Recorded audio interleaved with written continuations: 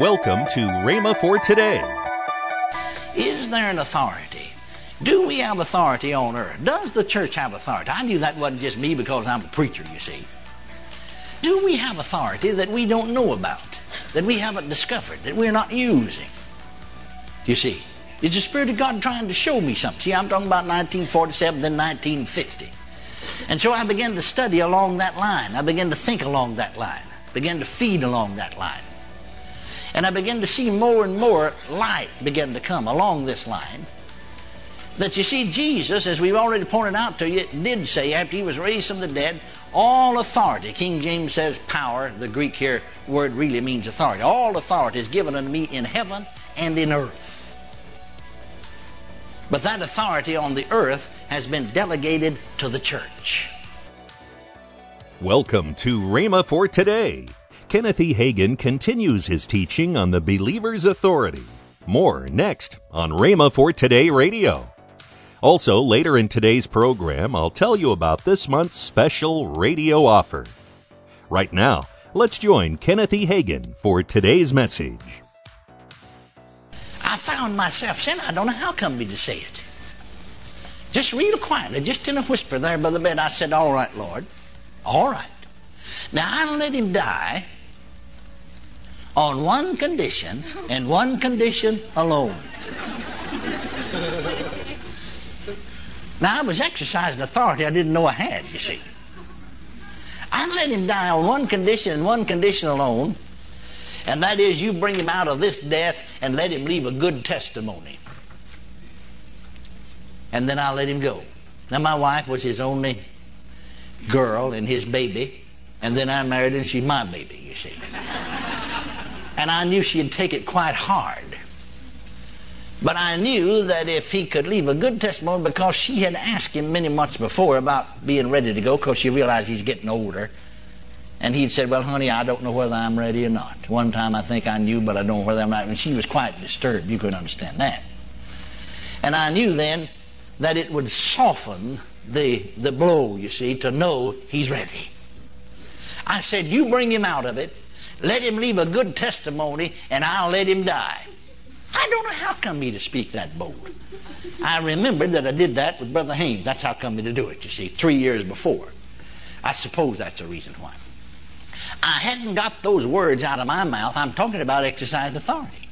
I hadn't got those words out of my mouth till like you snapped your finger. He opened his eyes and looked up at me, fully conscious. That's what the doctor said, because he was summoned and he was there in about 30 to 45 minutes. And he said to me, you know, I've never seen anything. I wouldn't believe it. I wouldn't believe it. I wouldn't believe it. If I had examined myself, you couldn't make me believe it. If some other doctor told me, I wouldn't believe it. But he was fully conscious in every way, and he said to me, he said, Kenneth, said, I'm dying. I said, I know it, Mr. Rooker. He said, now, the sooner the better. I said, I know that. He said, this is Monday afternoon. He said, you know, ever since Saturday afternoon, there's been a man right up there. He was an angel, who it was. Been a man right up there. See, when Christians die, they go up. When sinners die, they go down. Hell's down, heaven's up, according to the Bible. Amen. And so he said, there's been a man right up there, and said, every now and then he'll motion me. Come on, and say to me, come on. Well, I looked up, I didn't see anything except the ceiling, but I realized that he's up here on the perimeter, you see, between earth and heaven. He's seeing over into that realm. And he looked up and said, sir, I don't rightly know who you are, but I'm just not quite ready yet. You'll have to wait a little. I'll stop off, take a little side journey here. I remember down in Houston, Texas, many years ago, there still is an evangelistic temple in Houston. But the old original evangelistic temple was built by old brother Ian Ritchie. We called him Dad Ritchie. Many years ago, it sat right close to downtown. The city bought it, and I don't know what they did with it, and they got a new one there now. But Brother Ritchie, I remember reading the headlines of the paper, right on the front page, see, of one of the Houston papers. On Sunday morning, 80-some-odd years old, he was preaching when death came. And the paper stated the headlines of the paper, you see, because he'd been there in the city for years, and this old evangelistic temple in main auditorium seat 5,000. And it mentioned about the fact that he commanded death to see to wait. because everybody heard him. Right in his sermon, and he stopped and said, now you'll have to wait till I finish my sermon. He finished his sermon, and they could hear him over the microphone, you see, and sat down and went home. But when the death angel came, he said, you'll have to wait till I finish my sermon. Oh, glory to God.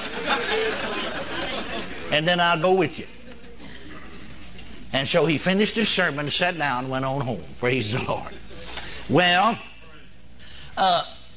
my father-in-law, you see, he said, that fellow, he's been saying, come on. He said, I don't rightly know who you are. You'll just have to wait, sir. I'm not quite ready yet.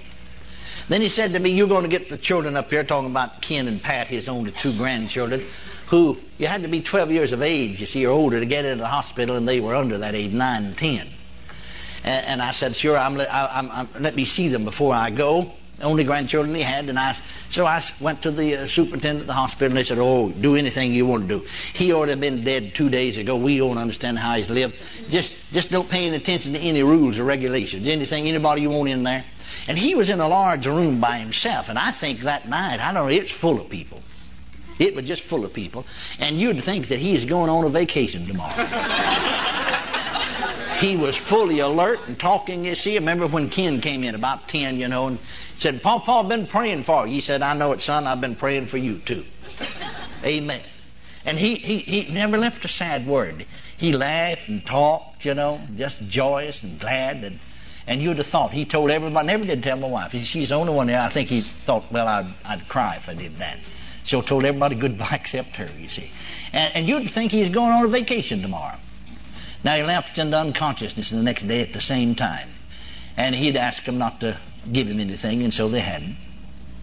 And having experience with death myself, I knew that when death fastened its final throes upon him, if you haven't had a stroke or your brain's not impaired, that you will, when death fastens its final throe, momentarily regain consciousness.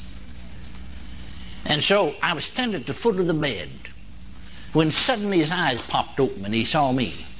I knew death fastens its final throes upon him, and he said to me, my God, Kenneth, I'm dying. I said, I know it, Mr. Rooker. But you're ready to go? Yeah, he said, I'm ready to go. I said, you're not afraid to go? He said, no, I'm not afraid to go. I said, lie back on the pillow and let her go. And he just lay back and relaxed, and a smile flashed on his face, and a light flashed across his face, and he took off. Glory to God, he left. He left. See, there's victory even in death. Glory to God. Can you say amen? Amen. Well, now, I said that to you to say this to you. That got me to thinking. Now, wait just a minute. I never said a lot about it, but I did begin to think about it.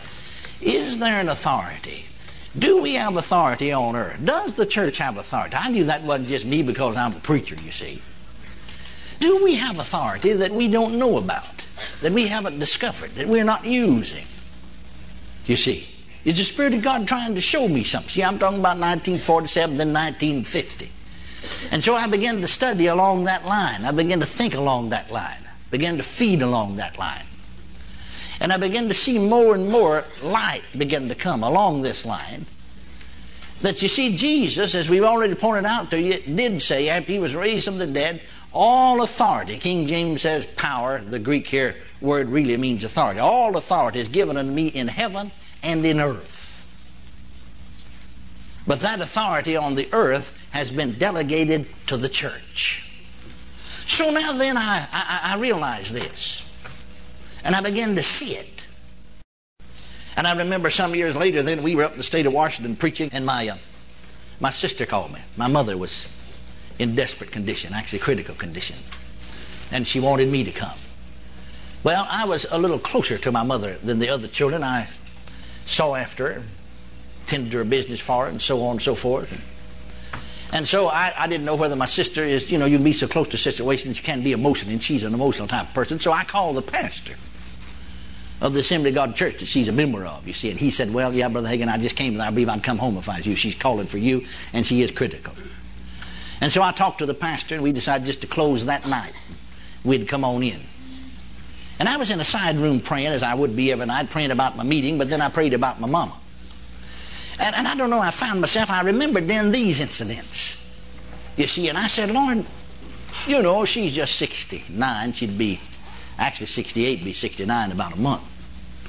And I don't know why I'm saying this to you. I talk to him just like I do a person. He is a person. God help us to get away from all this formality and mess in prayer that isn't prayer at all. Are you listening to me? Just talk to him. I mean, like you would another person, because he is a divine personality and he's your Father. Amen. Hallelujah to Jesus. And I said to him, I don't know. He said to me as I prayed, he said, yeah, she's going to die. This is it. Well, I knew she's saved all right. I knew she didn't know anything about faith. She'd never heard me preach half a dozen times in life. But I said, I don't know why. But now, dear Lord, I said, I'll never feel right about it. I know this. This is a minimum, really. You promised us at least 70 or 80 years or so on. And unless she lived that allotted time out, I'd never feel right about it. The longest day I live upon this earth, I'll never feel right at you. I don't mean I'm going to be mad at you. But I just won't feel right about it. And then throughout all eternity, I'm going to remind you of it every now and then. And I don't feel good about that. Now, when I said that to him, just as plain as some man speaking to me, he said, all right, I'll do what you tell me to do. Welcome to Rhema for Today with Kenneth and Lynette Hagin. You can find more great materials by Kenneth E. Hagin, Pastor Hagin, and the rest of the Hagin family by visiting our online bookstore. Right now, I'd like to tell you about this month's special radio offer. The first in this month's offer is the 3-CD set from Kenneth Hagin entitled Love, Faith's Firm Foundation. Also in this month's offer, the classic book from Kenneth E. Hagin entitled How to Turn Your Faith Loose, and the single CD by Kenneth E. Hagin entitled Christ the Deliverer. All for the special radio price of $25. Call toll-free 1-888-FAITH-99. Again, call toll-free 1-888-FAITH-99. You can also order online at rhema.org. That's RHEMA.org. rhema.org. Or if you prefer to write to Kenneth Hagin Ministries, our address is P.O. Box 50126, Tulsa, Oklahoma, 74150. We always love to hear from our listeners, so write in or email us today and become a part of Rhema for Today. Right now, let's join Kenneth and Lynette Hagin.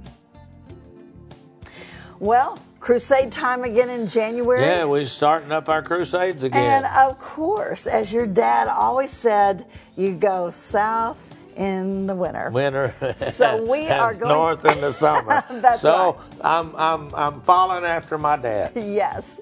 And so we are going to be January the 23rd through the 25th. Yeah, that's Sunday Sunday night through Tuesday night. That's right. We're going to be in Lake Worth, Florida at Believers Victory Church. Yes. And that's with Pastor Scott and Peggy there. Yes. And so you can go to rhema.org and find out all the information. And then we're going to move over to St. Augustine, Florida on Wednesday through Friday. That's January 26th through the 28th. Yes. And we're going to be at Anchor Faith Church with Pastors Earl and Marcy Glisson.